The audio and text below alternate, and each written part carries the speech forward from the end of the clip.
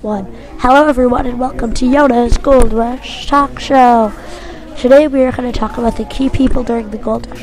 One person is John Sutter. Sutter's fought in Sutter's Mill. James Marshall found the first piece of gold at Sutter's Mill.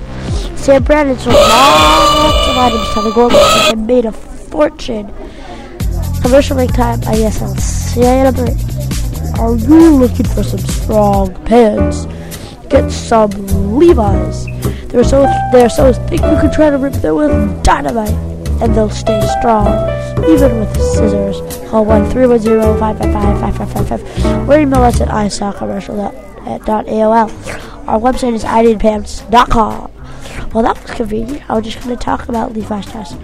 I don't think Levi's are strong enough to stand scissors, let alone dynamite. Levi saw that the miners needed strong hands. He made Levi's. There's still a factory in Las Vegas. There was also one in San Francisco. There are more too.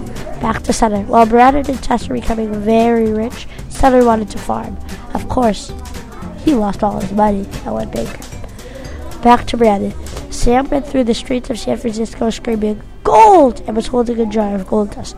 He overheard Sutter and Marshall, who wanted to keep this a secret. He first bought mining tools before he ran through the streets of San Francisco. One more commercial. A few years ago, someone found a gigantic piece of gold.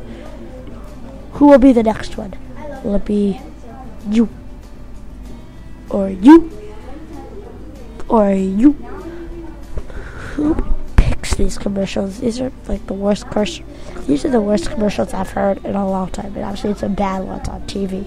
Well, thank you for listening to Yoda's Gold Rush Talk Show.